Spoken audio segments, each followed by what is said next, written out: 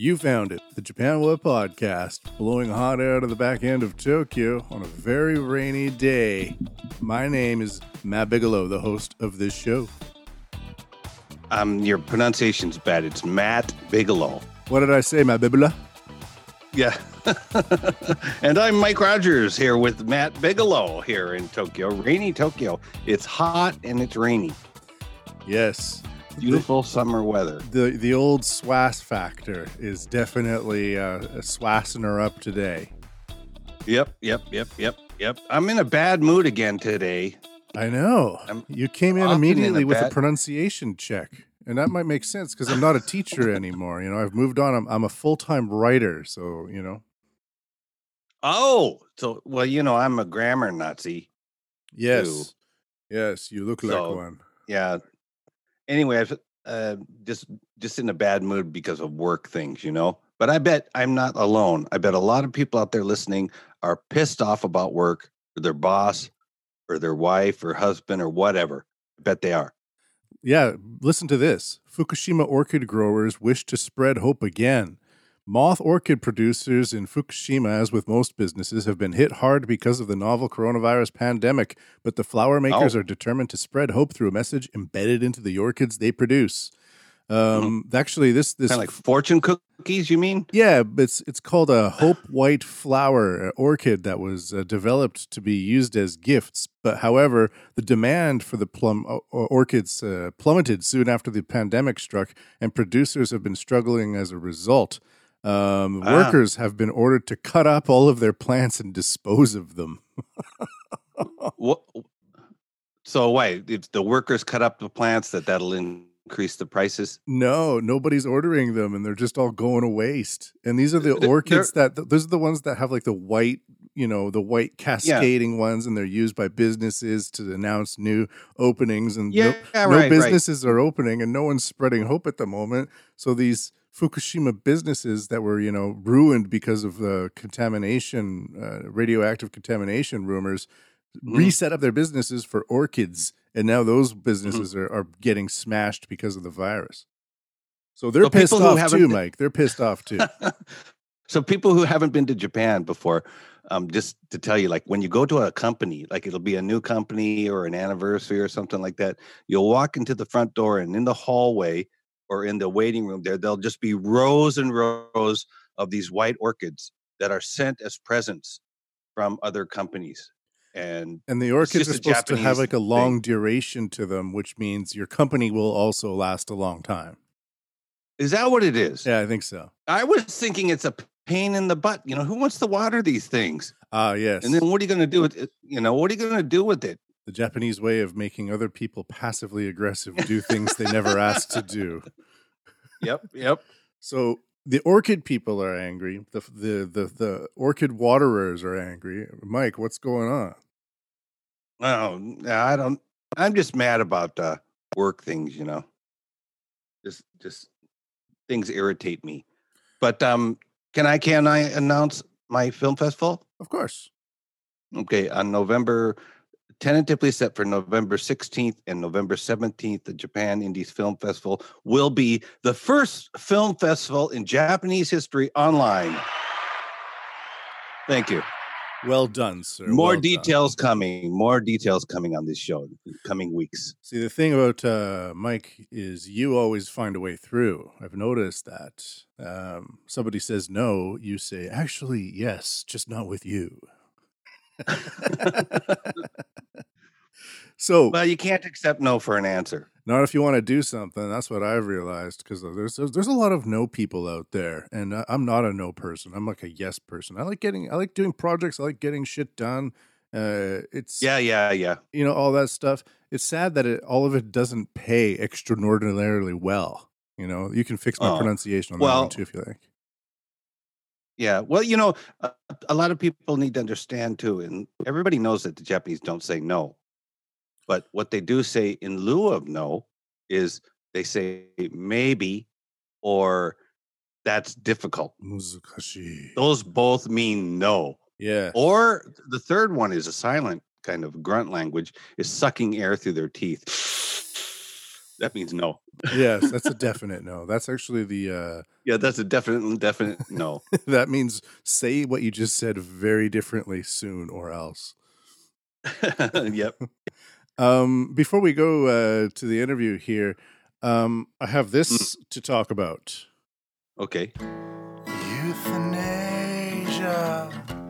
in Asia. Euthanasia. I'm into young people. Yeah, me too. This is a kind of an interesting news item about a woman that was recently euthanized. Have you heard about this? She better now or what? Yeah, she's a lot better. She's dead. She doesn't have to deal with all this horse shit. No, I didn't hear about this. What's going on? Okay, so this woman had ALS. That same disease the guy that looks like Bill Gates but was in the wheelchair and was obsessed with black holes. Yeah, I don't remember his name, but Stephen Hawking. That's his name. Yeah. So she had ALS and she wanted to die, but in Japan, your doctor just can't kill you. So she had like this ocular reader where she could like twitch her eye or something like that, and she was tweeting, "I want to die," and then these other doctors from like Sendai up north found her tweets and they said, "Yeah, we'll kill you." So then they went to her house and administered her drugs and she died. And now a lot of people are trying to call this assisted suicide, but in Japan you can't call it that because of there's these different rules and regulations. That's why it's called euthanasia in Asia. But, regardless of how you feel about euthanasia and how hot they are, I'm not sure if we can say that contacting doctors on Twitter to go and kill you is the best way to go about this. I'm not sure that that's what Twitter is for. Well, if she really, really wants to die, then I think that's her right. Yeah, the right to die. Probably going to get mad about that, but she's probably in a lot of pain, isn't she? I heard just ALS can't move. But I heard a lot of ALS people wind up taking morphine. Oh yeah, because of pain. Because of pain? I thought it was just because they're bored. Well,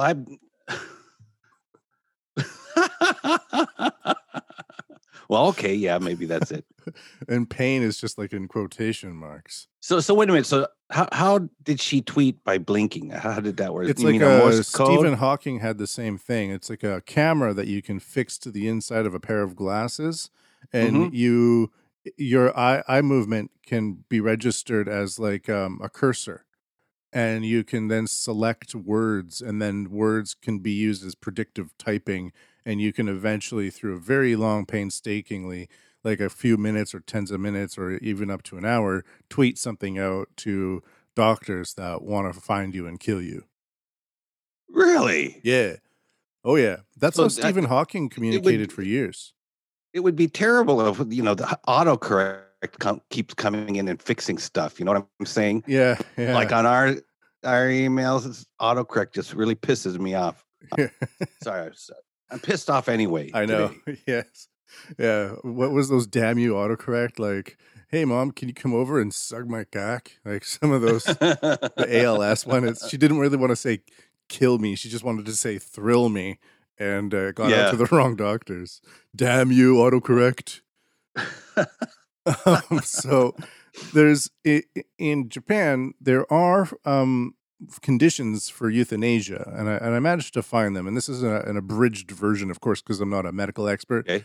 Right. 1, the patient is suffering from intolerable physical pain. And this is the thing. Who knows what intolerable means? Number 2. I know. The patient's death. Yeah, this podcast. 2, the patient's death is inevitable and imminent. 3, there are no... Yeah? Everybody's death is inevitable. I know. And relatively speaking, but imminent. Maybe it's like the patient's death, not the person's death. I see. See, there's all these... This is very unique to Japan stuff. As well, yeah. Number 3, in Asia. There are no alternative measures for alleviating or relieving the physical pain. And 4, the patient shows a clear desire to die. Now, in this case, the patient did show a clear desire to die, but the primary doctor has to be the one, I believe, to administer the drugs, not random doctors on Twitter. I see. So yeah, there we go. Well, so wait a minute. So is anyone going to court or is anyone going to jail? Oh yeah, 2 doctors have been found, and then I think their bank accounts were searched, and I think one of them had like a 1 million yen or 10,000 or 100 million. I can't remember, some sort of cash deposit associated with this action. That's horrible. I'd do it for 500,000 yen. I know. I could go to the dollar store, get a couple of hammers, and it will be over in no time. Yeah. Make it look like the next door neighbor did it. That's right. Just throw the hammer onto their balcony. Speaking of that, and this is I know I'm getting off the subject. There was a guy I heard about yesterday, I think it was in Chicago, who murdered 7 or 8 or 9, 10 people and was never caught, never even suspected. And how he did it was he would, find his enemy or whatever, yes, and tell him like, I really want to apologize to you, and let's go have a drink. They would go have a drink together, and the guy would take him to a restaurant that's near a lake, and they'd go to the restaurant, and the guy would get the victim just totally hammered. And when they're leaving, he would push the guy into the lake, really drunk, and make sure the guy can't get out of the lake, and then start screaming, help me, my friend dropped in there. So how he finally got caught, I think it was after the 7th or 8th person, some cop was just like looking over the records like, gee, this person, John Smith called in and reported this drowning. And then look at number 2. Wait, John Smith again called in. And then number 3, wait a minute, John Smith again? And they finally figured out it was him. And that's how he got busted. A cop with an IQ over 100 was finally administered to the case. But it was, I thought, well, that's a pretty good idea. Oh, yeah. I mean, I wouldn't do that. But yeah, once you find out that root of murder and repeatability, it's going to attract a lot of people to go, I can repeat this and get away with it. Help me. Someone help me. My friend's fallen in the river and he can't get up. Where's the beef? There is that. I got to address one thing. I used to say that there was no second surge going to come from the COVID, but recently there's been like a whole bunch of news about new cases. But I want to say is that I still think that there's no second surge, essentially. There's more cases, but there's no deaths. And the amount of serious cases is very low. So in Tokyo, the amount of confirmed cases has been over 10,000. But the next level of cases is in Osaka with just under 3,000. And Tokyo is getting the most PCR tests of any place in the country, even though like Kawasaki and Yokohama and Kanagawa Prefecture are not even near us. So Tokyo has been having like 4,000 or 6,000 PCR tests every day for the past month and a half.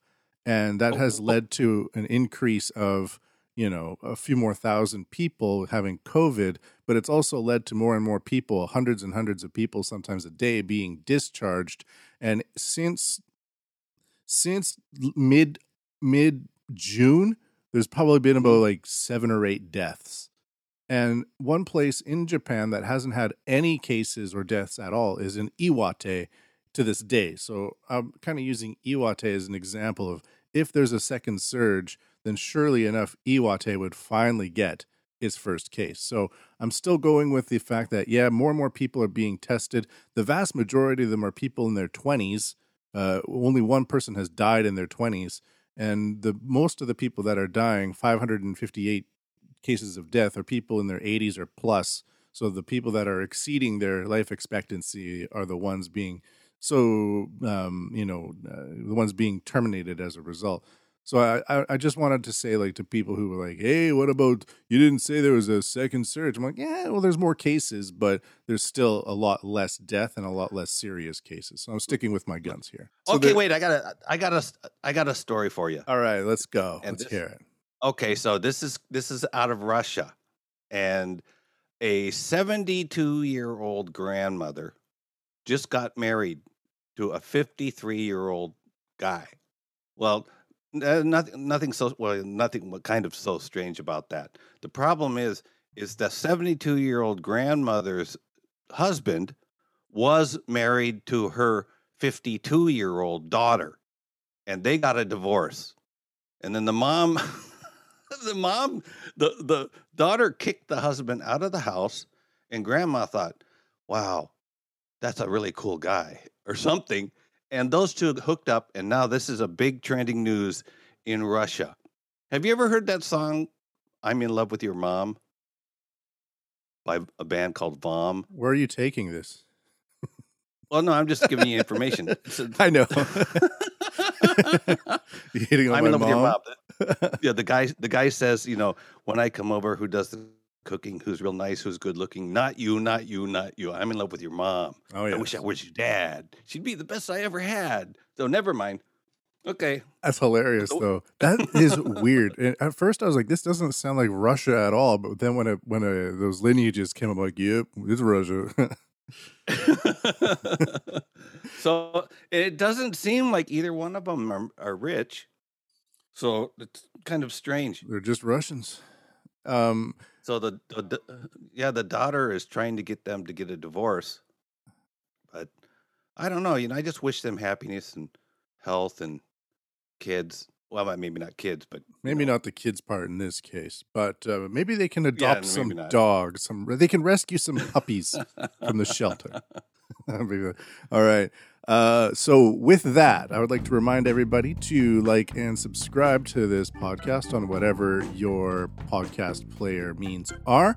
My website is MatthewPMBigelow.com. Recently, I've been writing a blog every so often focusing on surveillance capitalism and AI, and you can get that at the blog there. I also updated another podcast, the Artificial Intelligence Tokyo podcast with me.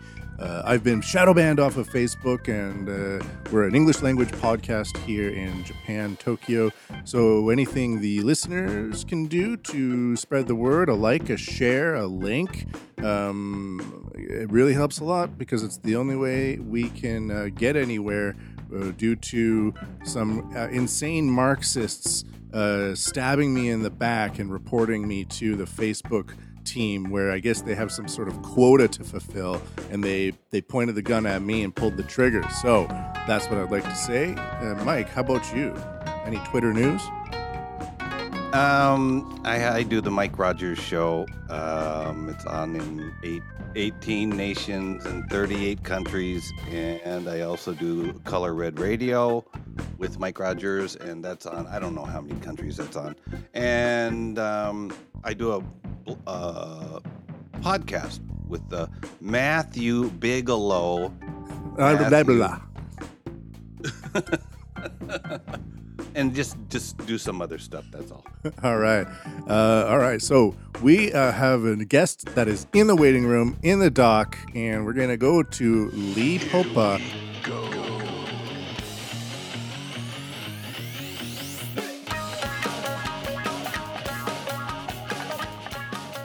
All right, joining us now is Lee Popa, a sound engineer for the likes of Engelbert Humperdinck and Tool, and has worked with Shure microphones and I believe Electro Voice as well. Isn't that right, Lee?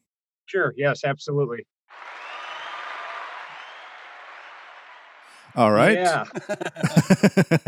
Well, you've been on the show before, so I kept the introduction a little bit short today. If people want to listen to the full-length interview with Lee, please go back to the previous show, and you can get into all of that. It's he's got so many great stories. It's hilarious. Oh yeah, it was awesome having you back. We got good reviews, by the way, for that last podcast, Lee. So it's great having you back. Super. Yeah.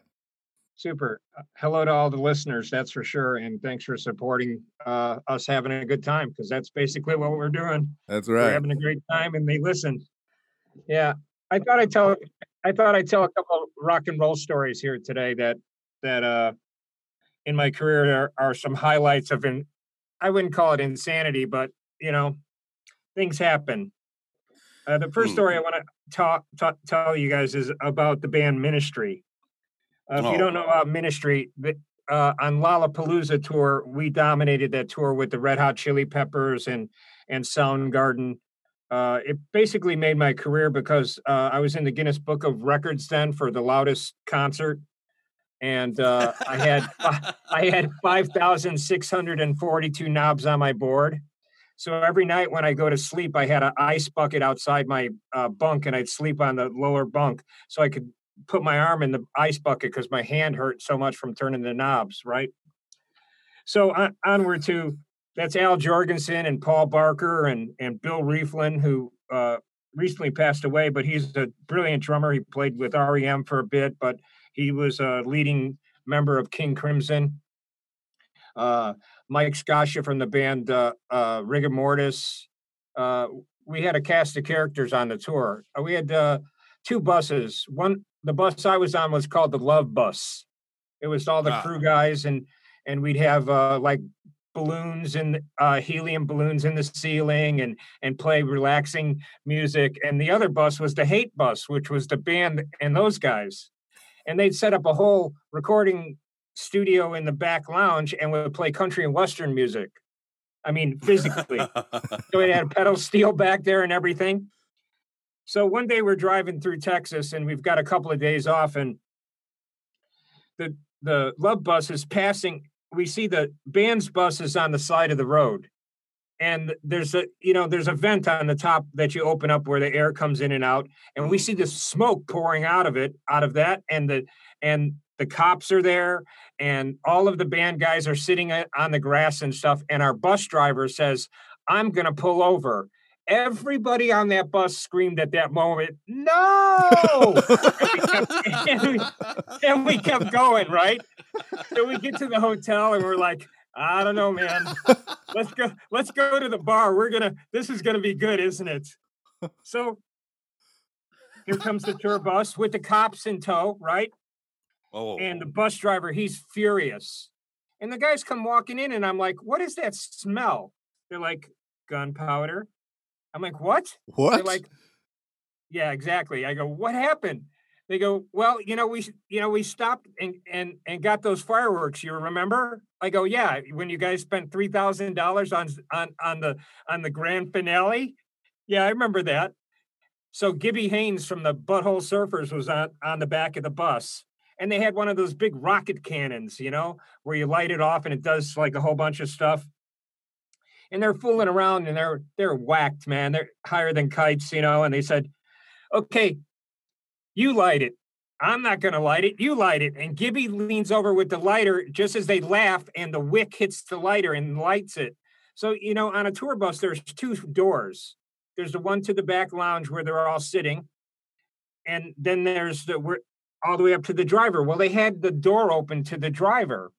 So they throw this firework in the hallway and slam the door shut, and they're laughing their asses off, thinking it's hilarious. Well, the first shot goes off and hits a front windshield. On a tour bus, there's a big red button that you can hit. That's emergency stop. It locks up all the tires on the bus. The bus driver hits that, stands up and turns around, and the second shot from the firework hits him directly in the chest. Right? And he doesn't know it's a firework. And he's like, "What the hell is going on?" Right? And then the, whatever you want to call the 50 salute, whatever goes off. Yeah. All the guys that are up in front all dive into their bunks. Everybody's on the ground, and the fireworks are going off, right? So now the hallway's basically on fire. The bus driver has locked up the bus and pulls the bus over, right? So they get out, and he's taking everybody's luggage and throwing them off the bus. "You guys, I'm gonna kill you, man." So the police show up. And the police are like, "I'm sorry, but it's illegal for you to do that. You have to take them to their destination. That's part of the law here. And we're going to make sure you do it." Well, the bus driver's pissed. And no kidding, when we saw him, he had a burn mark on the center of his chest. Right? Right. So it lit his T-shirt up. So they're telling us this story, and we're just laughing our asses off. And the bus driver comes in and goes, "That's it. I've had it with you, man. I'm taking the bus and I'm going." So Al just says to him, "Hold on a second." And we get our road manager, Curly. And Curly was the bass player in Echo and the Bunnymen. So I'm sure he's seen a lot of crazy stuff, right? And Curly's like, "What?" Al goes, "Go get the money."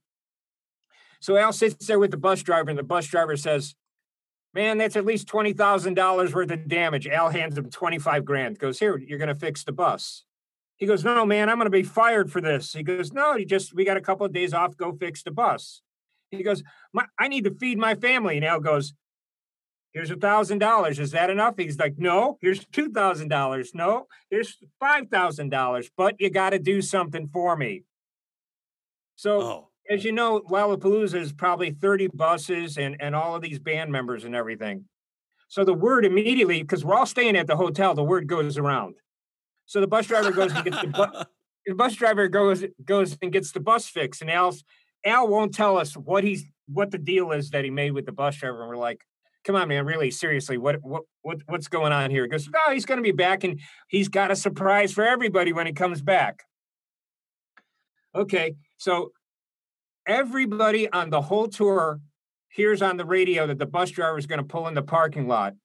Literally everybody that wasn't on stage at that moment, and I'm pretty sure it was during a set changeover, so all the crew guys, all the lighting guys, all the locals, I would say there was about 95 people standing around in the back stage area waiting for the bus driver to pull in. The bus driver pulls in and backs the bus up. When he gets off the bus, he's holding a fire extinguisher and one of those chrome suits when your airplane crashes, those kind of firemen. Yeah. And he just lights off this the fire extinguisher and turns on. He put fireman lights up on top of the bus with the money. With the money. So it was amazing, right? And so at the end of the tour, we get back to the studio and there's all these boxes there. And I'm like, Al, what's that? He goes, the back lounge, man. I kept it all. I paid for it. So we had for a long time the burnt bus, the burnt shell, all of that stuff. And we set it up in the studio. Right? So truth. The insanity that happens on the deal. That's so crazy. That is insane. 2 days later, we go to California and we walk into the Holiday Inn, and Billy Gibbons is there. He's a big fan of the band, right? Walks up to Al and he hands him a book of matches. He goes, come on, do it right here for me. Do it right here. Casey Orr, the bass player, lights the match and sticks it right against the fire, the extinguisher, the whatever you call that thing that turns the water on.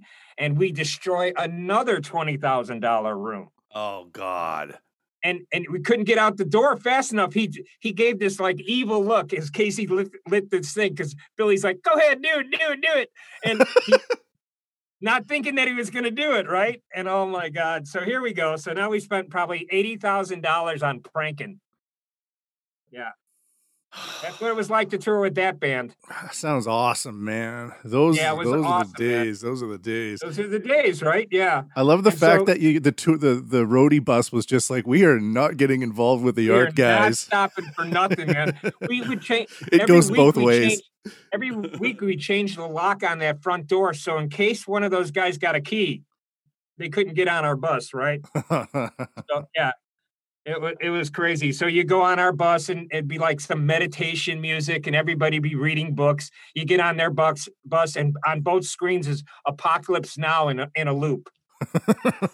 So a whole bunch of years later, because I work with Jason Schwartzman from the movie Rushmore. Yeah, Jason Schwartzman's great. Yeah, he's a musician. Yeah, so Jason's uncle is Francis Ford Coppola. That's right. Yes. Which ties in nicely with the movie you just referenced. Right. So I told him, I said, yeah, we've probably watched that movie 200 times on our tour. He's like, no, you haven't. I'm like, no, really, we have. And I start reciting the movie to him for at least 20 minutes, all of the scenes, right? I love Jason Schwartzman, by the way. He's a great actor. Yeah. Jason was in the band Phantom Planet. Yes. And he's one of the best drummers I've ever seen. And what he's doing right now, has been doing for the last 25 years, is he is playing Keith Moon in the history of the Who. Oh. So when he was really young, he's the drummer, and now he's going through the ages of Keith Moon and the Who, and the guys that are all in this band are all aging together. So it's going to be a very realistic, non-makeup kind of movie. Wow. Yeah. He has a Yeah, 'cause 70s Wes vibe to him, right? With the long, like he can well, do Wes long hair and mustaches and stuff like that. yeah, Jason yeah, Schwartzman. and you know, he's Wes Anderson and Spike Jonze and all those, they're all interrelated, you Absolutely. know. Yeah, the movie Lost in Translation is really Sofia Coppola's diary. That's why that movie is so realistic. All those things really happened because Ministry was on tour in Japan when that happened, and was fooling around with one of the girls on the snowboard tour, and all of those things that happened in there. And she was actually really making a commercial with Bill Murray in Japan at the time. Yeah, It's a great movie. and yeah, so and you know, and then more rock stories there that what's his name? I'm drawing a blank on the actor. Spilling the beans, the Nick taco Nick gossip. Cage. No. Nick Cage is banned from the premises from Jason's house by his mom. Jason's mom is Adrian from the Rocky movies, right? Yeah. And so she's in The Godfather and all that. Yeah. So what happened is they went on vacation and they got really drunk before they left, and he threw up in the house, but he threw up underneath the cushion. That's classic. When they came back, yeah, Nick Cage, right? Yeah. Wait a minute. He threw up under what cushion? On Talia Shire's house. He was going to throw up, and so he lifted up the cushion of the couch and threw up underneath it, and then put the cushion down. God. Yeah. So they came back to the house like 2.5 months later, and 2.5 months. What's that smell? the vomit reproduced into a genetic clone of Nick Cage. And I welcome the lawyers to call me because it's the truth, and she'll say the same thing. So I think he finally is able to come around Christmas time, but he's on double secret probation. That's for sure. Yeah, he's limited to the guest house with no cushions. They're gonna pull it. Hey, Nick Cage is coming over. Get rid of these cushions. Yeah, hey. No, and you know, of course, you know how much money they have, so you know that couch was just absolutely gorgeous and stuff. So when I first came to LA, she said to me, "Hey, you guys should stay in my guest house." Well, my wife and I are thinking, like a hovel, 1 bedroom. And so I get invited out to the house for dinner, and I'm like, it's a 4-story building with a slide that goes into the pool. Oh, yeah. Yeah. I was like, well, I blew that one. You know what? I really like that aspect about America. Just like new money, outlandish spending behaviors, and it's fun. It's so cool. Yeah. Well, the hip hoppers, they just buy cars and wreck them. Yeah. There's so much more money you can do with that money. There's a lot more fun things that you could do. You could put your children through university, or you just decide to make a house with a slide. No, you could go down. You that's could right. Go down to you could go down to New Orleans and buy everybody on the street a drink, like I've seen Eddie Vedder do. So he bought like 8,000 people drinks. Wow. That's awesome. That's awesome. This is what we need. This is what we need. Yeah. Hey, Lee, I'm a really big fan of U2. Yeah. And Aerosmith. And I had heard from a friend that you kind of know some little secrets about them. Yeah. U2. Gossip Taco with U2. Yeah. When they first started the band, the Edge didn't really know how to play the guitar. It doesn't surprise me. Those sounds are the echoes and things like that, which gave it its unique sound. Yeah. And the band was cool. But when you have these big dollar ticket concerts and stuff, you got a responsibility to the band, and sometimes those guys are off. So U2 has a substitute band underneath the stage, and so if somebody isn't on, they just turn that person on, and they're going to town. Wait a minute. So you have a responsibility, meaning the sound engineer or whatever has a responsibility to the band and the fan. Yeah, the show must go on. Yeah, I worked with Lisa Marie Presley for the NBA, and she played at the All-Star game. So she was one of the artists that played at the All-Star game. Well, there's 2 tracks that I have. I have one that's recorded and the other one that's the live mic. Well, in the downbeat of that first vocal, when she hit it and sounded like somebody wrecked the car, you know, it was like, "Eh!"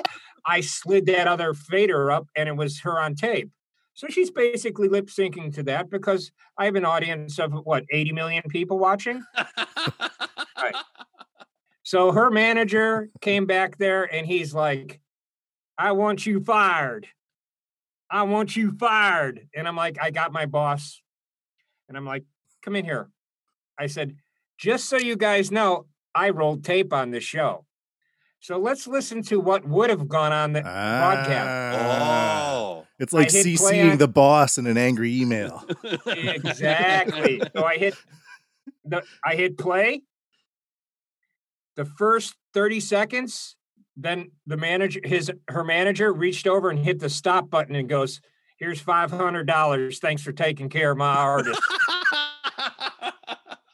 Yeah. What? How do these talentless hacks get into these high positions? It's crazy. Her mom sold a lot of shampoo, and her dad did something. I forget what her dad used to do. Yeah. Something with peanut butter. Yeah. It's crazy. Well, so there's that, and then Mike is talking about Aerosmith and their first records. Well, as a record producer, you have a responsibility to make a hit record. And it's not about personal feelings. It's about the money that's being spent by the record company. At that level, isn't it? Yeah. Yeah. It's an ROI. It's makeup. Well, my first drink is at 29 years old. Yes, I remember that. My first drink, right? Yes. Okay, the reason being... And it was shampoo, not shampoo, champagne, right? Champagne, yeah. Yeah. At the Ambassador East Hotel. Thank you very much. In the penthouse. But anyway... So the thing is you have a responsibility to the record company and to the band. So Jack Douglas, the producer, those guys were drinking a lot because they were on the road and living that lifestyle, which is the sound systems weren't so good. Shows are good and bad. People didn't care because they're coming to see the band. And they're coming to rock out. They're not coming to hear 4/4 in perfect time. They're coming to party with their friends at their favorite band who plays a resemblance of the music. So if you could go on YouTube and find at any point where Steve Perry plays the solo in Walk This Way, like it's on the record, it's not going to happen because that's a guy named Steve Wagner. That's crazy, isn't it? Steve Wagner. Yeah. So Jack Douglas is the producer and Jack worked with Cheap Trick, and the cool thing about Jack is Jack just, if you're doing it, he lets you do it. So the Cheap Trick record is exactly Cheap Trick playing it. The Aerosmith record needed some help like that. A lot of the modern bands do the same thing. There's a drummer named Josh Freese. He plays on a lot of stuff. A lot of people don't know that Ringo didn't play on every record. They don't want to hear that, right? Oh. Right. A guy named Laurie London from Nashville played on some of their records just because it was more efficient. The producer communicated in a way that the musician could understand, and maybe he's got a golf game or something to do. There is that. Lee. So this kind of story, would you say that this kind of story where there were what do they call them, studio musicians or whatever came in, this is very, very commonplace, like 80% of the bands or something like that? I give it 60% for sure. Yeah. Oh, so you're telling me now the Sex Pistols did not play on their record? That would be Chris Spedding that plays guitar with the Sex Pistols. Yeah. Yep. It's all like that, isn't it? It's it's called the entertainment industry, not the friend industry, for a reason. Yeah. Yeah, exactly. And there are some bands that are just absolutely 100%. The Eagles are 100% the Eagles. There's no trickery involved. Metallica, I would assume. Yep. Metallica's another band too. Do you know this band, the Weight Band? No, I don't. Okay. I don't know. That's what's his name? The very, very famous bass player with the beard like Santa Claus. What's his name? Wait, hold on. Leland Sklar. Yeah, Sklar. Yeah. Yeah. Some project he's doing. Yeah. I ran up to that guy in the lobby and had to take a picture with him. I think he's had more hit records and played on more hit records than anybody in the world. Yeah, there's these living legends. The Wrecking Crew is a documentary that features some of these similar stories where bands come in, they have a huge fan base, but the ideas in their head don't transpose in the studio. So you just call up a guy, he comes in, 15 minutes later, it's done, it's over, everybody's happy. The sound producer isn't waiting for this sloppy musician to suddenly turn into a professional musician. And during these times, there was the strict union rules. So I'm pretty good friends with Carol Kay, the bass player from a lot of those sessions. Oh yeah, she's great. If you didn't know, I had a liver transplant. I got an autoimmune disease, and one of my friends had told her about that, and she reached out to me, and she was really nice, and she said, "Yeah, call me anytime or send me music." Oh my God, I send her music. She screams at me. What the hell is going on here? But then I get to pick her brain and she just, in a conversation, she'll just blurt out, well, when I was doing that soundtrack for the movie, Steve McQueen movie, what's that one with the car chase? I go, Bullet. She goes, yeah, I play here and I play there. This is what I do there. Yeah, she got her started in a lot of soundtrack movies because there was very few people that could do like sound effects on bass, and she had this ability to bring to the movie what a lot of other sound effects artists could not. That was my understanding. And also the other thing is the people that she hung around and was with. If you're with Quincy Jones, you have to ingest that. Wow. The reason I can mix sounds so well is because the artists that I work for, not my skill or ability. When you hear somebody like, I have to say, Engelbert Humperdinck was amazing. He had a full-on orchestra, and he would turn around and tell a flute player, "That's the wrong note right there." Wow, that's pretty sweet. That's a good. The whole thing going on, right? What about Tool?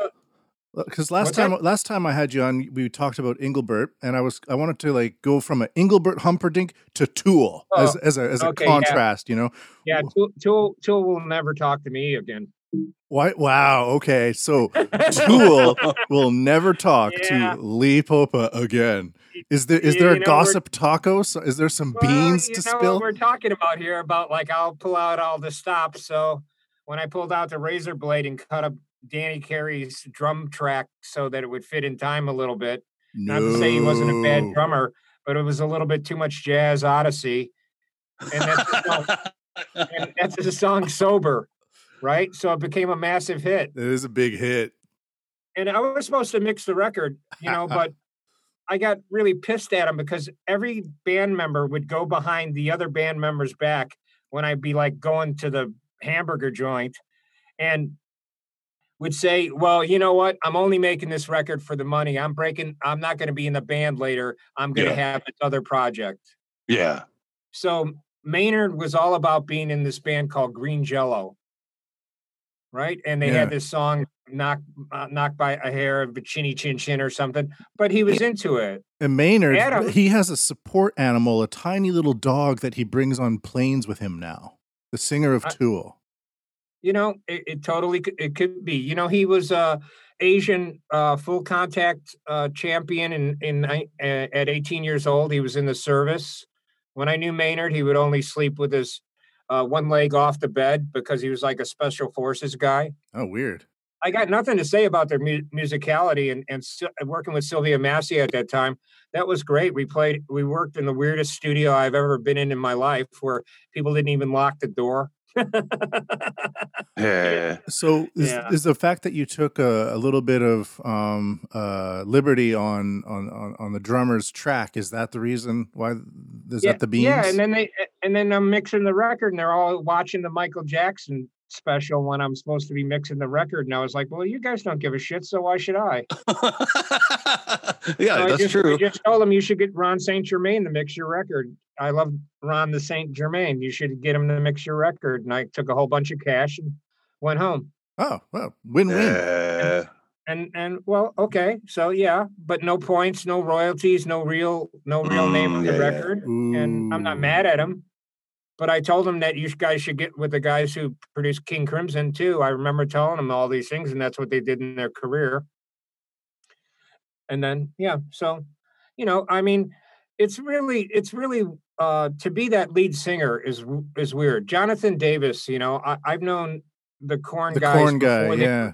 yeah, I knew them before they were Korn, and I couldn't work with them because they were in a really dark and decadent kind of lifestyle at the point when they were being rock stars. Yes. Now I think they've all matured past that, and I was working with Jonathan when he did his solo thing, totally sober, and there's some music that I heard in the back of that bus that I've never heard on the radio that I compare it with, and I know it shocks Mike when I say it, but David Bowie.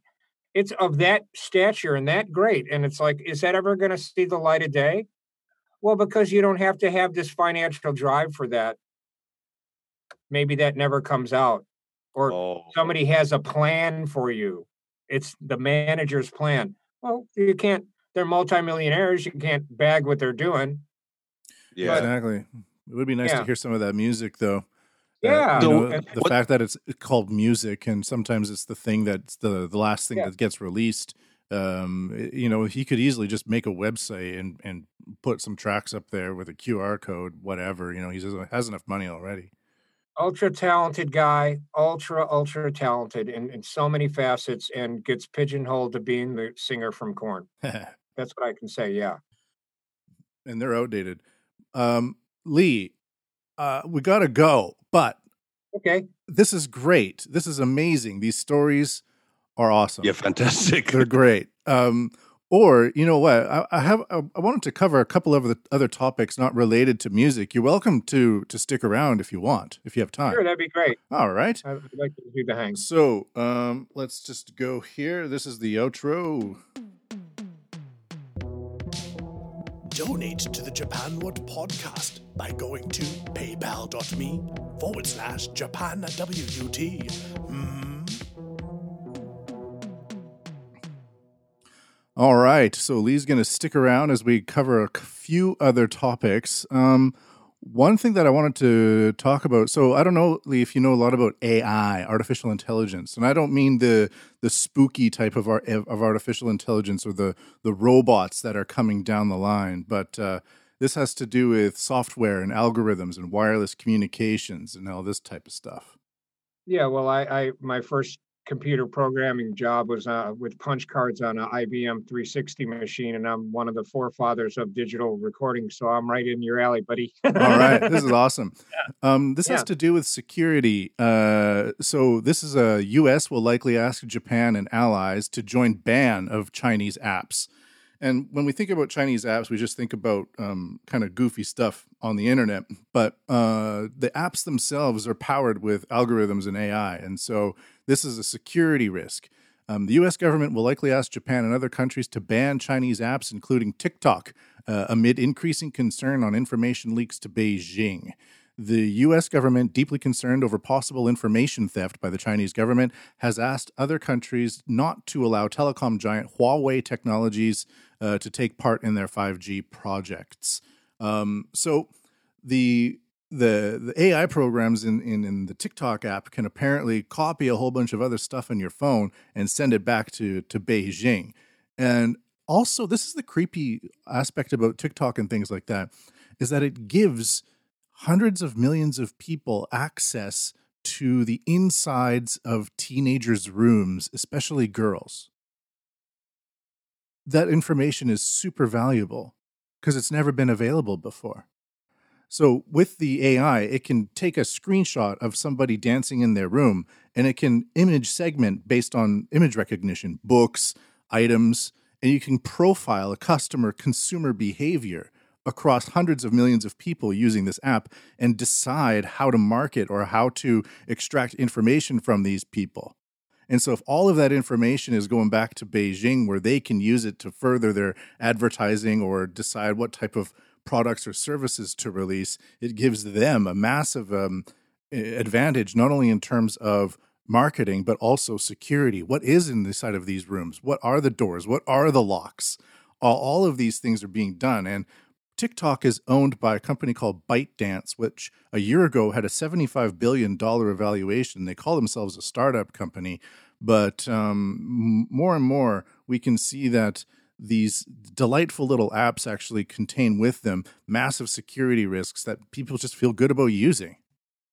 What do you think about that, Lee? Well, because I'm in the music industry, I had a couple of meetings at the TikTok building here in Japan. It's a huge, massive structure. They take my picture when I go in, so I'm sure I'm in the database. Yeah, facial recognition. I'm sure that the microphone was on in the room, and I don't even think the Japanese would even know that was happening. So I think it's just this mass consumerism that everybody's trying to find the next project or the next thing, or who knew Pokemon was going to be big, or all of those things, right? Well, somehow this infringement of your personal rights and the neglect by the people that have it. Yeah, I put TikTok in my phone, and then I found, oh, that's bad. Well, I didn't reboot the phone. I erased the phone and have a new one now, because what am I doing? I'm in a recording studio, and how do those songs get leaked? How do I know what can happen with it, So I try to keep my phone off usually. And when I had my Android phone, when I was in the studio, I would literally take the battery out of it. Oh, wow. So you take security very seriously. A lot of people don't, and it's this next wave of media and technology that exists in real time around us and is activated with keywords or sounds or remote and all of these things, and people just leave them around even though they're locking their doors. Yeah, well, exploiting people while they're having a good time, because TikTok sure is a lot of fun and a lot of funny stuff. It sure is. Okay, but it's a mass consumerism and a large database, and I don't know how many sites or things that you've been on that, oops, I'm sorry, you got to change your password because, there's been a breach. So there's a couple of music companies that, I do publishing through and stuff like that. They send me the email that said, sorry, your information has been leaked. And it's like, well, I'm not working with your company anymore. Yeah. And some of these services I paid a lot of money for to shop the material. Right. So now who has that information? It could be stored on an open server somewhere in China as well. There's no rule of there's no, at least here you get a notification. Over there, you don't know what's happening, Yeah. And what if they do scanning on your bookshelves and find that you have a book that is not approved by the state? They can then put you on some sort of list. It sounds crazy, but it's true. It's very upsetting about Hong Kong. Yeah, exactly. And the ability to extract people and things like that. But, going back to what we're talking about, it's exploiting these children and what their habits are and what they do. Imagine if you were 17 years old and you could access the inner rooms of all of the cheerleaders in your school by looking on TikTok. You know how crazy that is? That is so insane. Really? You can do that on TikTok? I'm going to sign up. That's right. Yeah. Matthew's criticism. Learn how to play guitar. It works just as good. It's okay. Yeah, you can develop a skill. No, I mean that you'd be playing on the internet, and the next thing you know, your song's down the road, and you hear it on the radio, and you're like, "Wow, I thought that was original. I thought I had that." Yeah. See, so there's all of these things. Yeah. And Spotify will take it and give you 0.003 N per stream. Yeah. But because that bar had, how's the saying go? The first impression, once the anchor is lowered, it's hard to bring it back up. Ah, indeed. So they've made this bar for the musicians that's good. Hey, you made $35. Isn't that cool? Okay. Well, you've had 1,000 streams. Look at you. You're popular. Yeah. You're popular. Yeah. It's likes and shares. Yeah, but my thing is about, okay, so if we're going to take the monetary value out of music, then we should do exactly that. Because musicians aren't going to stop playing their instruments and sharing their music. That's never going to stop. No. But exploiting them for that and cooking the books. Oh. I want to see one person that owns a Celine Dion record. I've been asking for years. Yeah. Obviously, she just makes a deal with the devil, and the devil buys all of them. I think that she made the deal with the record company and just invested her own money into it, and so they bought their records out like the Beatles did. Yeah. The Beatles would have not made a record or a career where they're at if their manager didn't go to every record store and buy all the records back. And that's what gave them their All that credit. shit goes on. All right. Last topic of the day is a topic I like to call Stupid Gaijin of the week. Stupid Gaijin, that's GOTW. All right, this stupid gaijin of the week. Not a weekly topic, but of the week. So this week there is a stupid gaijin, and let's review this topic here. This is called Tokyo Metropolitan Police have arrested a Colombian woman this week who is suspected in dozens of burglaries in the Kanto area. According to police, Amanda Lucia Perez Hoyos, 41, is a member of a burglary ring. On January 25th, she allegedly worked with 3 accomplices to break into a residence in Saitama Prefecture and steal 310,000 yen or $3,000 in cash and 34 items valued at a total of 840,000 yen, including rings. So she's in a ring stealing rings. That's he wore sneakers for sneaking. So this is a Colombian ring, a ring of Colombians. Yes, that's right. Okay, very, very good ambassadors. Thank you. Upon her arrest, Hoyos denied the allegations, saying, "I didn't go to the crime scene. I just rented a car. I also sold the jewelry for cash." There's other Colombians have been in the ring, and they've been prosecuted in the case. She said that she came to Japan to participate in the burglary ring, as she alluded to in denying the allegations. Her primary function was to provide members of the ring with vehicles, mobile telephones, and accommodations. She was like a fixer. Police believe Hoyos was involved in 50 other break-ins in Tokyo. And there we go. And the valuation of the stolen goods is 43 million yen. Well, so she's going to be staying at Fuchu prison now. Probably. Yeah. Great. In the Paul McCartney suite. So there we go. Yeah. So I don't know. It's a weird thing to come to Japan to try to steal rings. It's kind of a stupid idea. I think maybe they had it planned, or they planned it because the Olympics were going to be here, and they were already here. Oh, yeah. And people would be out and about, and they would be able to get in there, case joints, and all that stuff. Yeah, and if you're visiting Japan and you get robbed, you go home. That's right. Right. Yeah. So probably they were going to hit hotels and were low on cash. Hey, Lee, how do you get this kind of idea here? That's kind of a good idea, Lee. Yeah, it's like you didn't even have to think about it. I grew up in really, really rough town part of Chicago, man. So if you think like a criminal, you never get caught.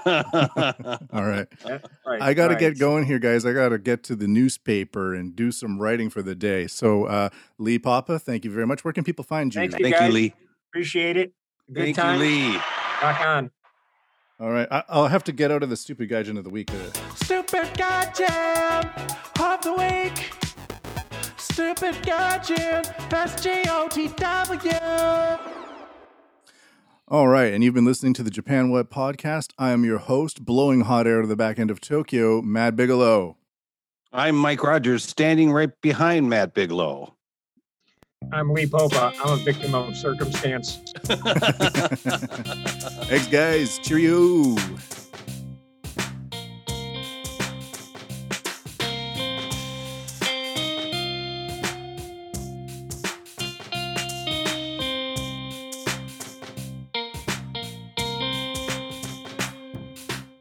I always wear my mask and wash my hands after going home.